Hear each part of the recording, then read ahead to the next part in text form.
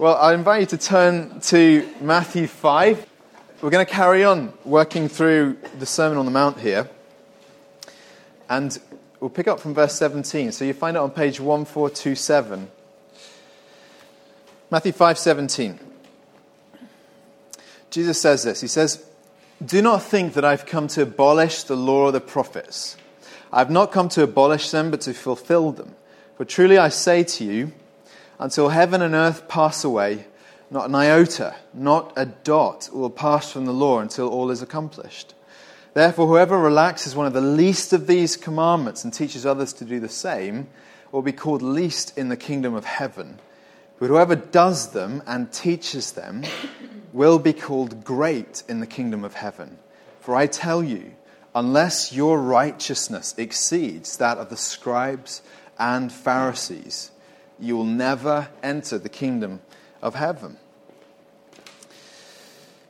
I think that in these verses, which are one of the few times when Jesus really tackles his view and his approach to the law in a really explicit way, the Old Testament, I think few portions of the New Testament could be more important for us to get a handle on and understand. And I'll give you some reasons why, but just very quickly, in case you're not up to speed.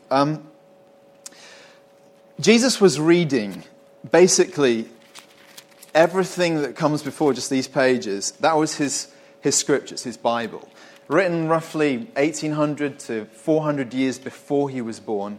And when he uses this expression, the law and the prophets, he's just basically talking about all of the scriptures that were written in Hebrew, which he'd sort of as a Jewish boy would have grown up reading, studying, meditating on, learning portions by heart.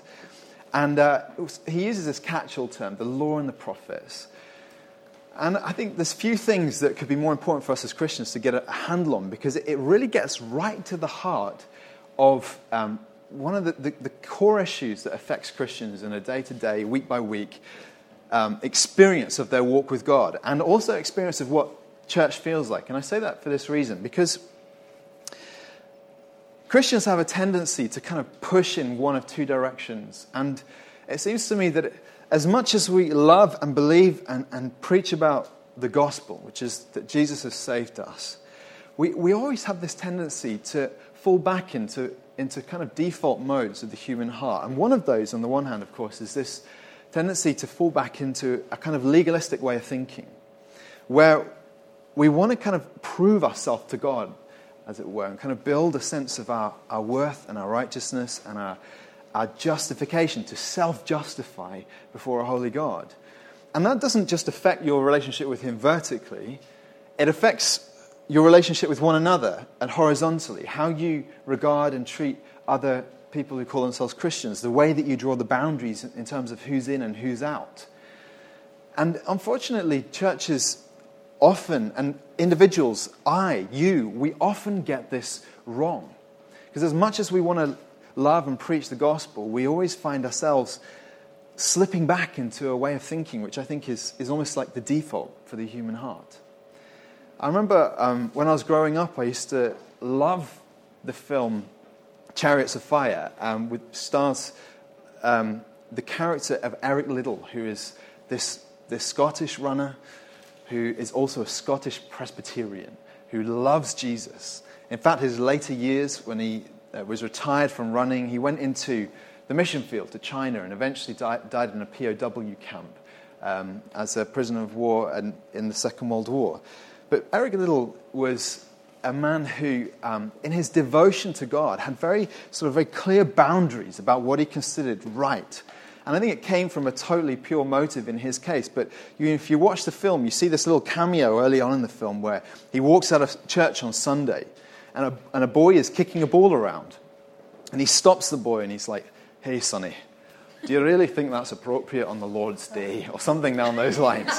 And obviously there's a part of they're setting up the whole thing of when he gets into the Paris Olympics in 1926. And it turns out that same principle that he applied to that little boy playing on a Sunday is now going to affect him, because one of the heats for the 100-meter race, which is his race, falls on a Sunday. And he has to make this decision before God. Am I going to run or am I not going to run? As it turns out, he doesn't run, but there's a happy ending. Watch the film. It's a great film and a real story. But often, I think, one of the things, as much as I want to say, okay, his conscience was right before God, there's a part of me that disagrees with the stance he took.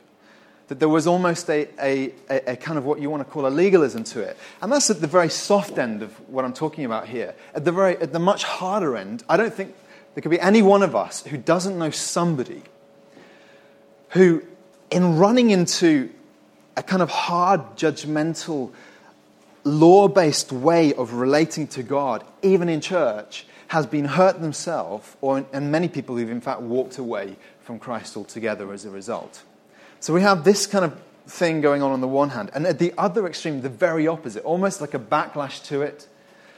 We have so many churches and Christians who almost see the way they live as an irrelevancy to the holy God. And there's no real earnest desire to pursue holiness, no real awareness of why we ought to live lives that are seeking to please God and lives that are seeking to obey Him and live for Him. And really, I think many people just think, well, your life doesn't really matter. Once you're saved, that's it. Christ, His grace just covers it all in a way that's sort of irrespective of who you are, what you do, how you live. Now, I know that in both of these errors, I want to say there's a seed of truth, which is what makes them difficult to deal with and handle. Now, we add to that a bunch of other really tough questions when we're looking at the Old Testament and the law and all that. How do we read an Old Testament which is full of parts which are often a little bit strange, like whole chapters devoted to how you should deal with skin disease with an Israelite? So that if somebody's got what they called leprosy or whatever it was at the time, I don't think it's the same as modern day leprosy, whatever it was, how you handle that, how you handle people who are dabbling in witchcraft and all these kinds of things. Strange things that we don't necessarily identify with today because we don't live or practice the same way of living, the same law. It's not our rule for life in the same way, at least. And how do we uphold, as Christians, a kind of objective view of what is right and wrong in the world when there are parts of the Bible that we aren't completely aligning to? So, the laws about leprosy would be a really great one, to just an example. But there's lots of others. You guys wear clothes of mixed materials. And this is something which in Leviticus, I think it's chapter 17, says that's actually against God's law. And these are really, really tough questions. They're really hard to understand just how the Old Testament that Jesus read connects with him as a person and also the whole of the New Testament and what it means to be a Christian. Now, unfortunately, I'm not going to be able to answer all your questions today. And I think we're just going to, I want us to just focus in on what Jesus says here and try and understand how he puts himself at the center and as the hero of the Scripture, and then how that shines light on everything how we read it. Now, we need to begin with this question. What was Jesus facing? Why did he have to say this? He begins with this negative. Do not think that I've come to abolish the law. So what was going on? Why were people looking at Jesus and questioning his teaching or his lifestyle? I think the answer is this. I think that there were basically two kinds of people who he was addressing at that moment. There were people on his right and on his left. And on his right, not literally, okay, I don't really know where people were sat, but on his right, he had people who looked at Jesus as a kind of liberal reformer. So you could think, they kind of saw him a bit how David Cameron looked at Russell Brand recently and called him a joke. They see him as a kind of liberal reformer who's not really interested in upholding the old-fashioned conservative values of what it means to be an Israelite. And so they look on him and they hate him for it. And they question. And this really builds and builds throughout the Gospels, by the way. But there's these guys on the one hand. And then on the other hand, there's another group of people who have been walking under the weight of feeling far from God, feeling that they couldn't possibly match up to the lifestyle that the scriptures talk about, and looking really for a way out. And here comes Jesus, and he seems to have a slightly different message and a slightly different way of speaking in a different mode. And they think maybe this guy has come to overturn the Old Testament, overturn all of its laws and its hard principles and all the stuff that makes it really hard to be a Jew. Why is it that no one else in the world has to get circumcised and we do? Why is it that no one else in the world has to stop eating pork and we, it's delicious? Why is it that we can't eat some bacon? Why is it that we aren't allowed to work on a Saturday when it means we can't be competitive with the surrounding nations? All these laws that we find so frustrating, perhaps the worst one of all. Why do we have to give 10% of everything we earn to the temple? And so these guys who are failing, often failing, and Jesus is wanting to address both of them. Guys who hate him because they think he's softening the law, and guys who maybe are attracted to him because they also think he's softening the law, and they think, hey, this is our easy way out. Now, why is it that they were thinking this stuff about Jesus? And I think there are a number of reasons. One is that here he comes and he starts teaching in his own authority. You see at the end of Matthew 7, where it says that people were astonished at his teaching because he was teaching them as one who had authority and not as their scribes.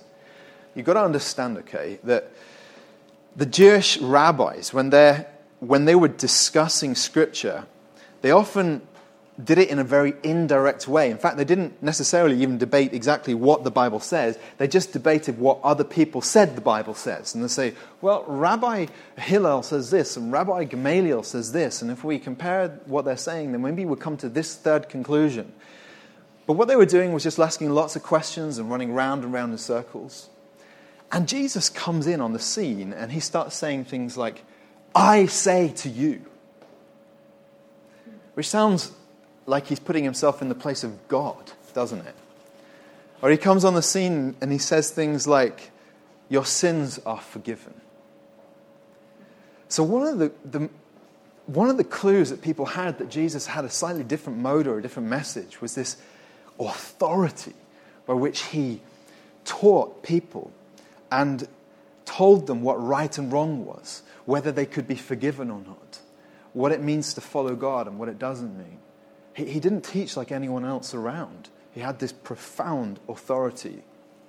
Another reason why they thought, well, this guy's trouble, is that he ignored their traditions. Jocelyn mentioned it in the worship, how they walk around on the Sabbath picking heads of grain off the stalks in the field. So it's like you going out down to the War Museum after church and just sort of, if you pick a few flowers or you pick a head of tulip. And the Jews were so tight about the law. They say, well, you guys are working. You're harvesting, even though it's just rubbing a few grains between your fingers. And Jesus had no regard for the traditions that are built up around the law. He didn't bother with washing his hands before mealtimes, which you think maybe that's disgusting, but it wasn't really a hygiene thing at the time. It was a purity thing. It was a way of saying to God, oh, we're pure before we eat, and we don't want to put any uncleanness into our body, any sin into our body. And Jesus says, hey guys, you can't put sin into your body. Sin comes out of you. It comes out of your heart. So he taught with authority. He totally disregarded the traditions that are built up around the Old Testament. He starts reinterpreting the Bible. That's what we're going to discover as we go through the Sermon on the Mount. He says, he has a number of places where he says, you've heard that it was said, and he quotes a portion of Scripture. And then he says, but I say unto you, and he offers a whole new light on it. And another thing that Jesus does is he keeps keeping really bad company. I mean, the worst kinds of people. I honestly think that if Jesus were around among us incognito today, many of us would raise our eyebrows at the kind of company that he was keeping. At the one end, he just had very, very blue-collar people. He wasn't really interested in hanging out with the religious elite, the scribes, the educated, the university-educated people. He had like the equivalent of the kind of scaffolders of his day, guys who were rough, with shaved heads and suntanned. That's what Peter was like. These guys, they're called uneducated common men. That was kind of like the company that Jesus kept. But then the much more pointed end of that, there was the prostitutes and the criminals, basically, the tax collector criminals. These guys were bad news.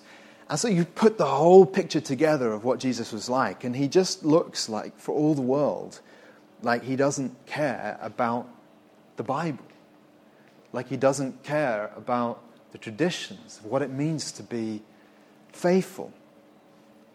And so here he is, he smashes on the scene, and people at one end hate him, other end are attracted to him because they think this guy is going to give us an easy way out. And then Jesus turns around effectively in these verses and says to them all, "You are all wrong about me." You just look at it verse by verse as we just look down at your Bible here at the top. He says, firstly, I haven't come to abolish the law of the prophets, but to fulfill them. I want us to just think about that in a bit more detail in a moment. And then the next verse he says, "I say to you, until heaven and earth pass away, not an iota or a dot will pass from the law until all is accomplished." What he's saying is that the Word of God is unbreakable, right down to the tiniest details. I brought with me a Hebrew Old Testament just to show you, try and give you an idea of what he meant when he said that. This one actually belonged to the world-famous Bible teacher R.T. Kendall. And so you can touch it later and get the anointing. But if you look, you can't really see much, but if you look, you can see that the Hebrew scriptures, the Hebrew letterings, it's kind of ornate, and there's little strokes of the pen and little flurries, and even more so if you look at an ancient scroll, the letters would have what look like little feathers off the corner of a letter. And when Jesus says not an iota or a dot, that's what he meant.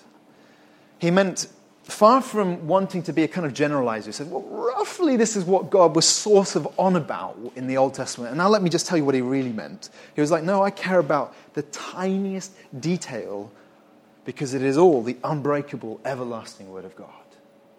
Then he goes on, he says that anyone who relaxes these commandments and then teaches others, that they're the least in the kingdom. He says, anyone who thinks that you can not only be ungodly, but then also condone it, endorse it, lead others in an ungodly path, he says, you guys are not my friends.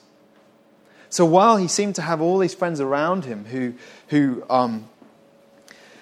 had these questionable lifestyles, you've got to understand that Jesus was constantly challenging people toward godliness. Now, I think this is one of the massive mistakes that people make when they think about Jesus. You know, it's often said by various groups who want to kind of soften Jesus on certain key issues. They often say, look, he was all about love and he was all about grace, so that he didn't want to challenge people. And the reality is, while he was accepting and loving, I think one of the most amazing examples of that is the woman caught in adultery in John 8. And she's dragged in front of him. And, you know, according to the law, she ought to be stoned. But Jesus has this penetrating insight into the hearts of the people accusing her. It says, he who's without sin cast the first stone. But it doesn't just end there. If it just ended there, you'd think, well, Jesus is just saying it's okay to go and commit adultery and you'll get off scot-free. Because then he turns to the woman and he says, go and sin no more. So while Jesus is extraordinarily, profoundly gracious and loving, so that even the most broken people in society felt that they were welcomed into his presence, at no point did he want to indulge, condone, or whitewash over the sins of their hearts. And the same goes for us today, doesn't it? That while Jesus loves us, and he keeps loving us with this relentless mercy and grace,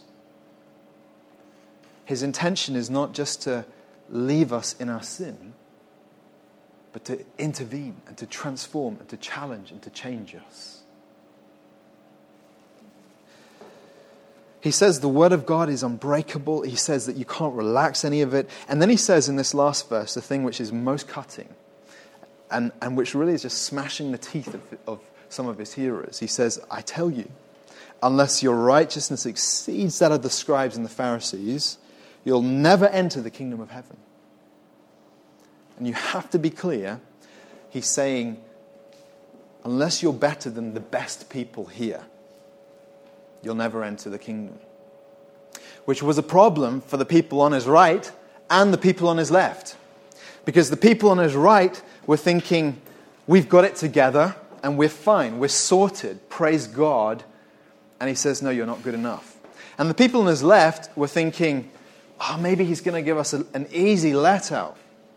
And he says, no, you've got to be like them, but even better. And you see, the instinct on both sides, although they're at pole ends of the spectrum, ironically, the instinct is exactly the same one. It's the desire of the human heart to justify yourself. Whether it's the guy who's trying to keep the law to the letter, and he says, by doing this, I will justify my life before the living God.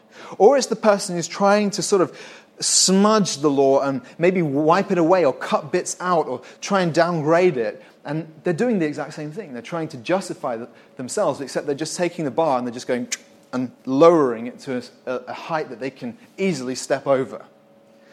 And Jesus is saying to both of them, no, you've all got it wrong, because you all need to be a heck of a lot more righteous if you're going to have a chance before a holy God.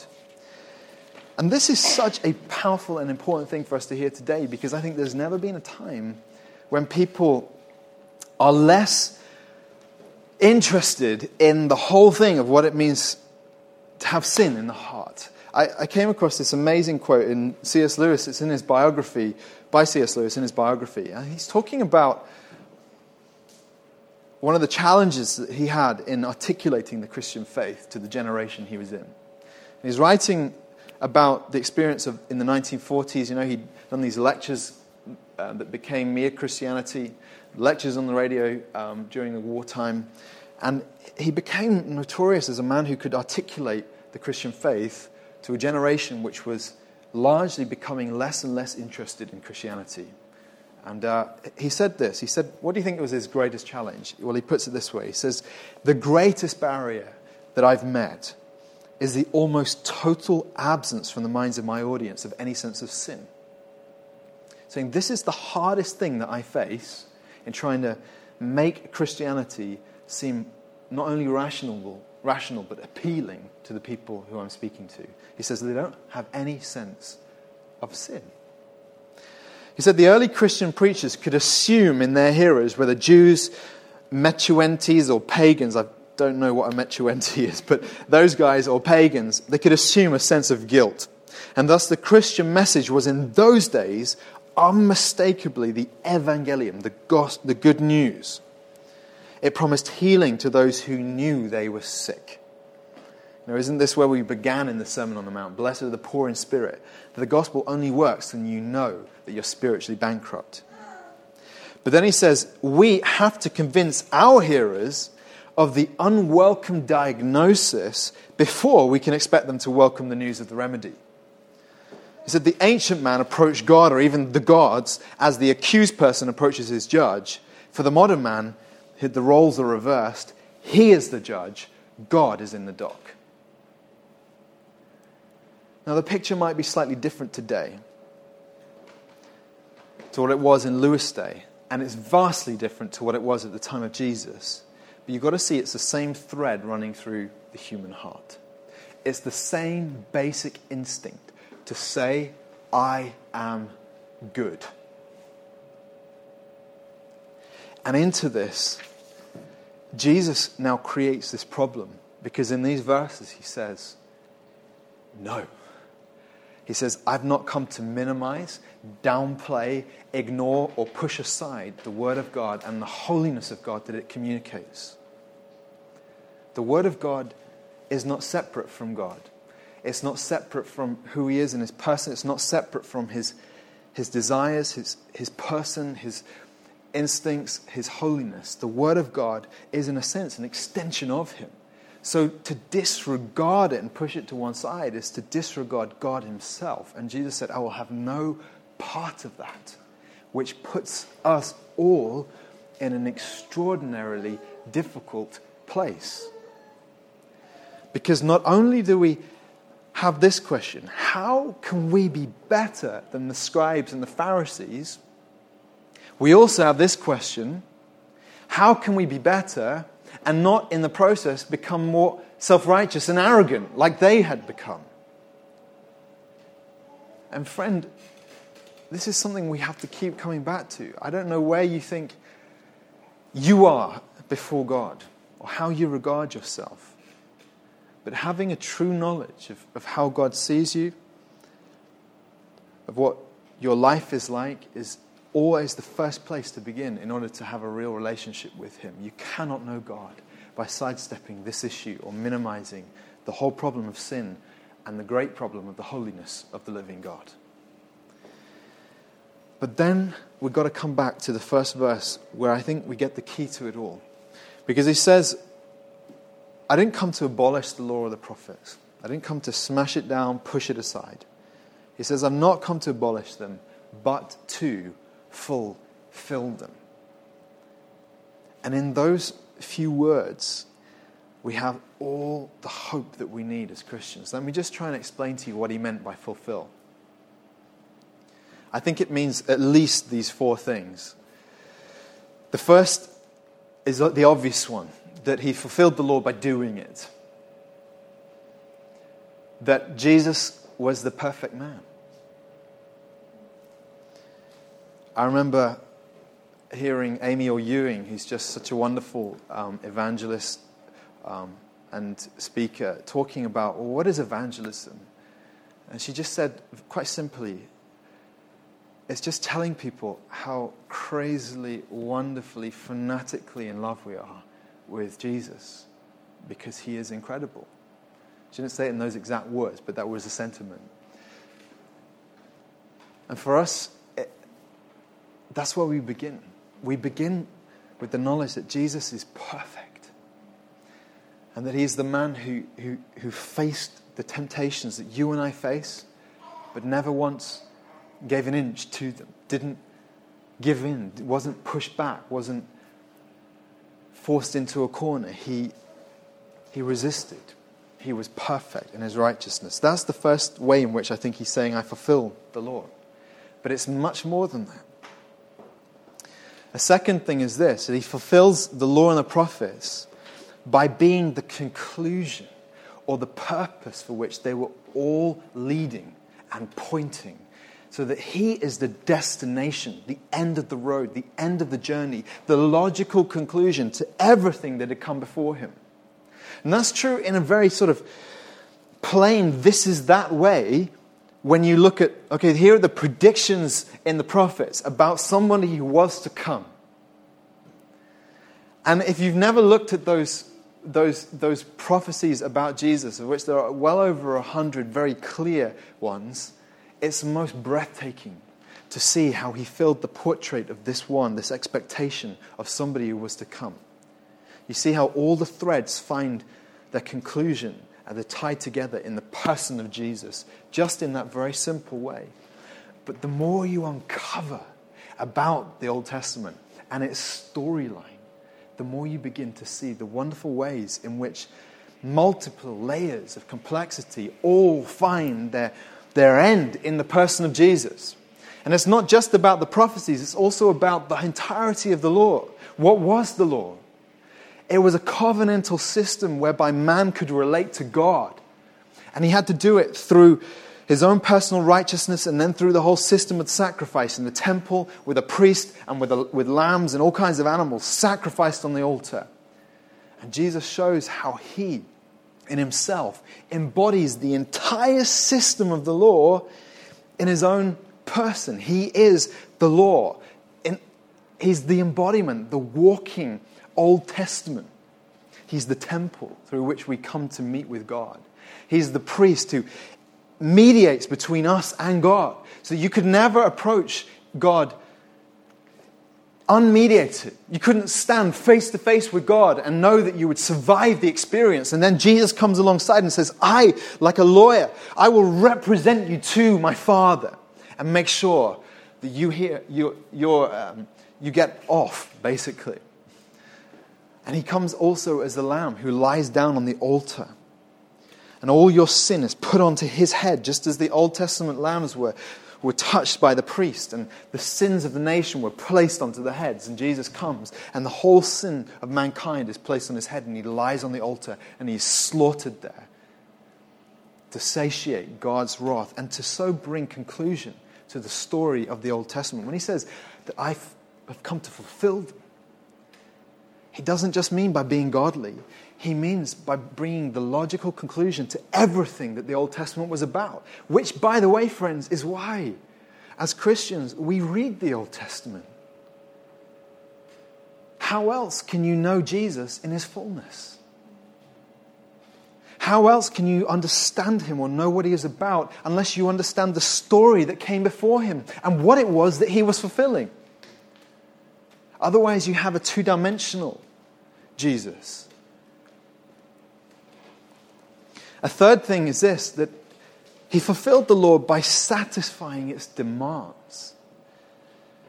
Do you remember how in one of Paul's letters in Galatians, he talks about Jesus becoming our curse? And he does it like this. He says, Christ redeemed us from the curse of the law by becoming a curse for us. And the logic of it is this. He's saying the law is your accuser. You have fallen short. You have not exceeded the righteousness of the Pharisees and the scribes. There's no chance. You don't have a snowball's chance in hell.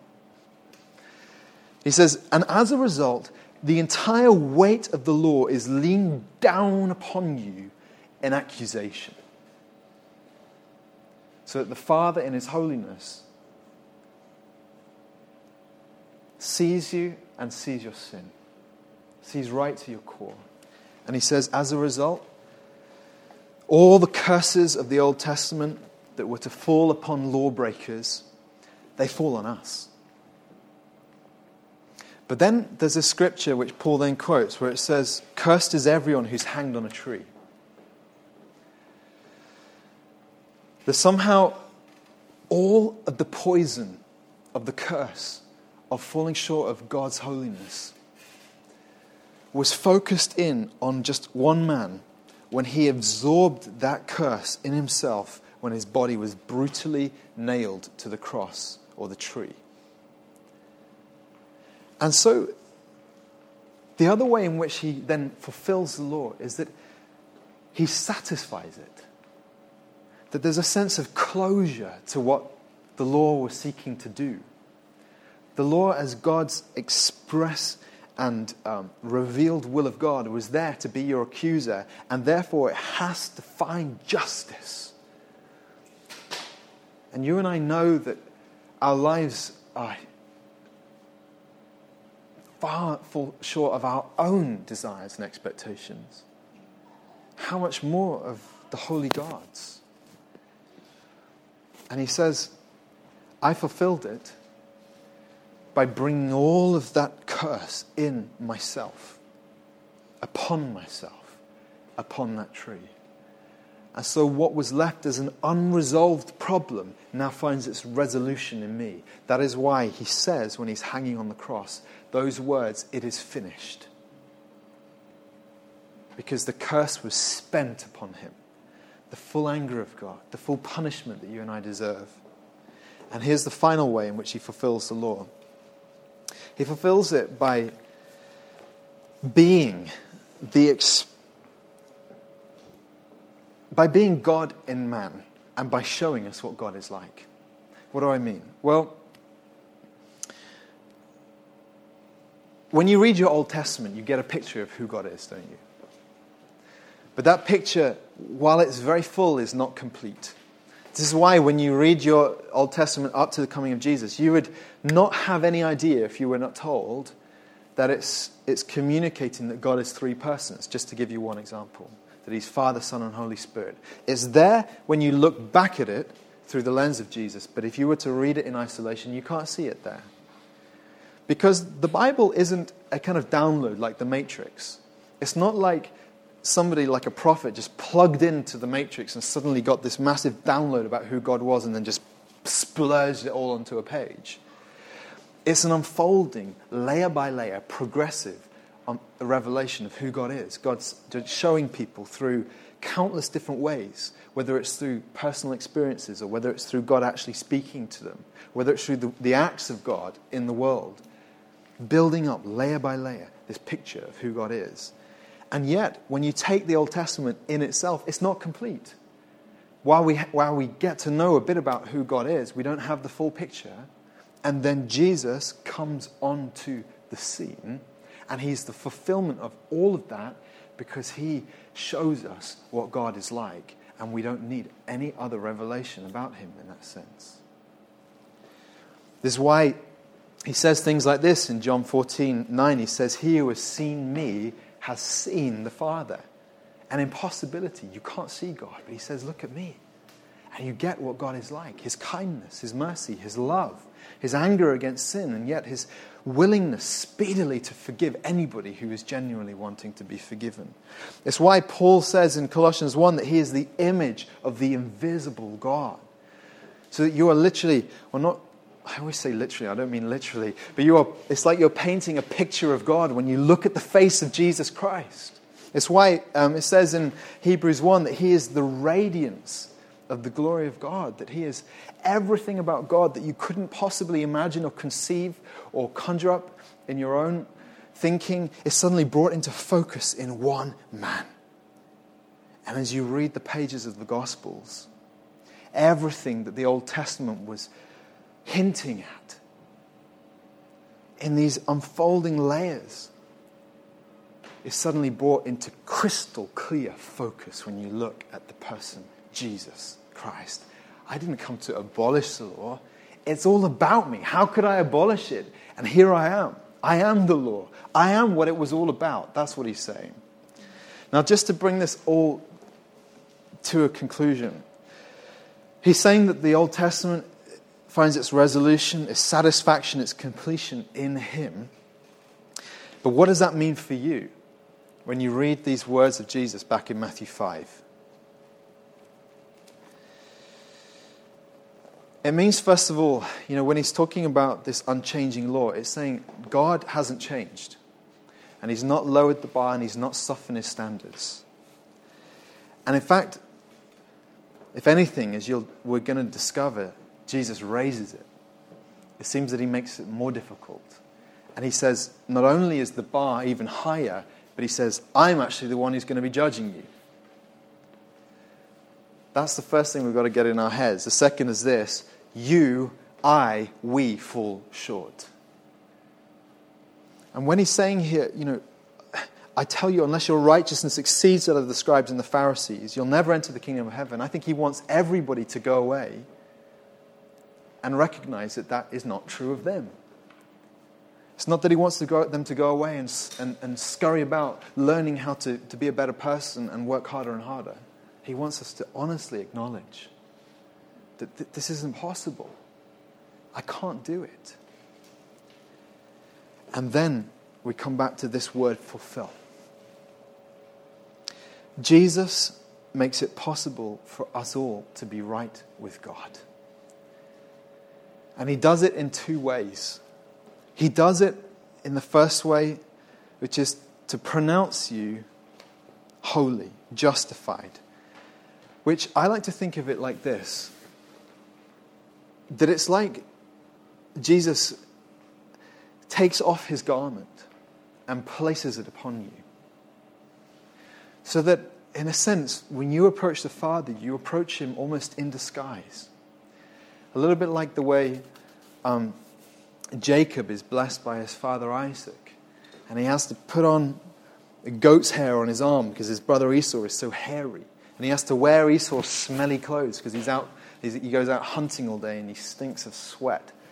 And Jacob wants to pretend to be Esau, and he puts on all of his garment and this fur on his arms, and then he goes to his dad and pretends to be his brother.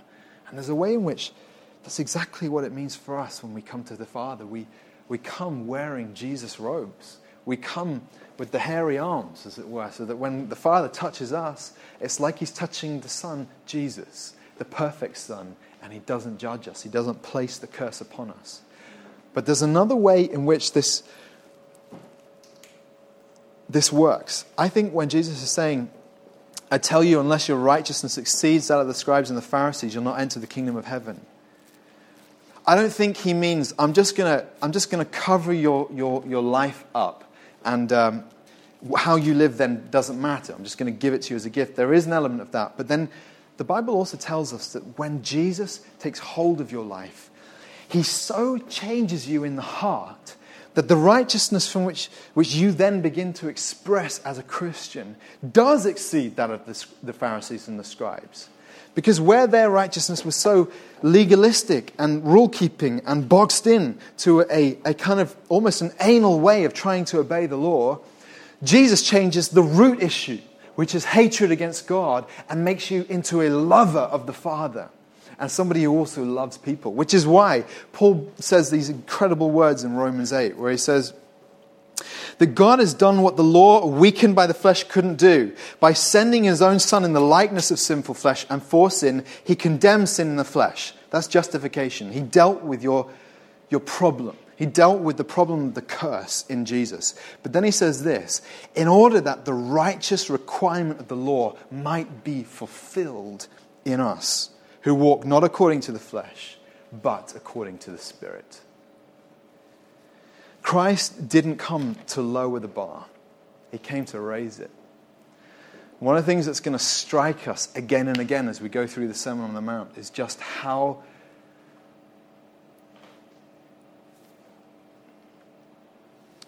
pure Christ wants his people to be. How holy he wants them to be. But praise God, he doesn't just want us to strive towards this and strain towards it. It's his promise to you as his child that he wants to create that heart in you. If you're someone who's despairing of yourself, and how often do we find ourselves in that position where we feel, man, I just messed up again. Jesus' gift to us is his own righteousness, and then his gift to us is his Spirit. That's how Paul puts it, that we live not by the flesh and not by the law, but we live by the Spirit of God.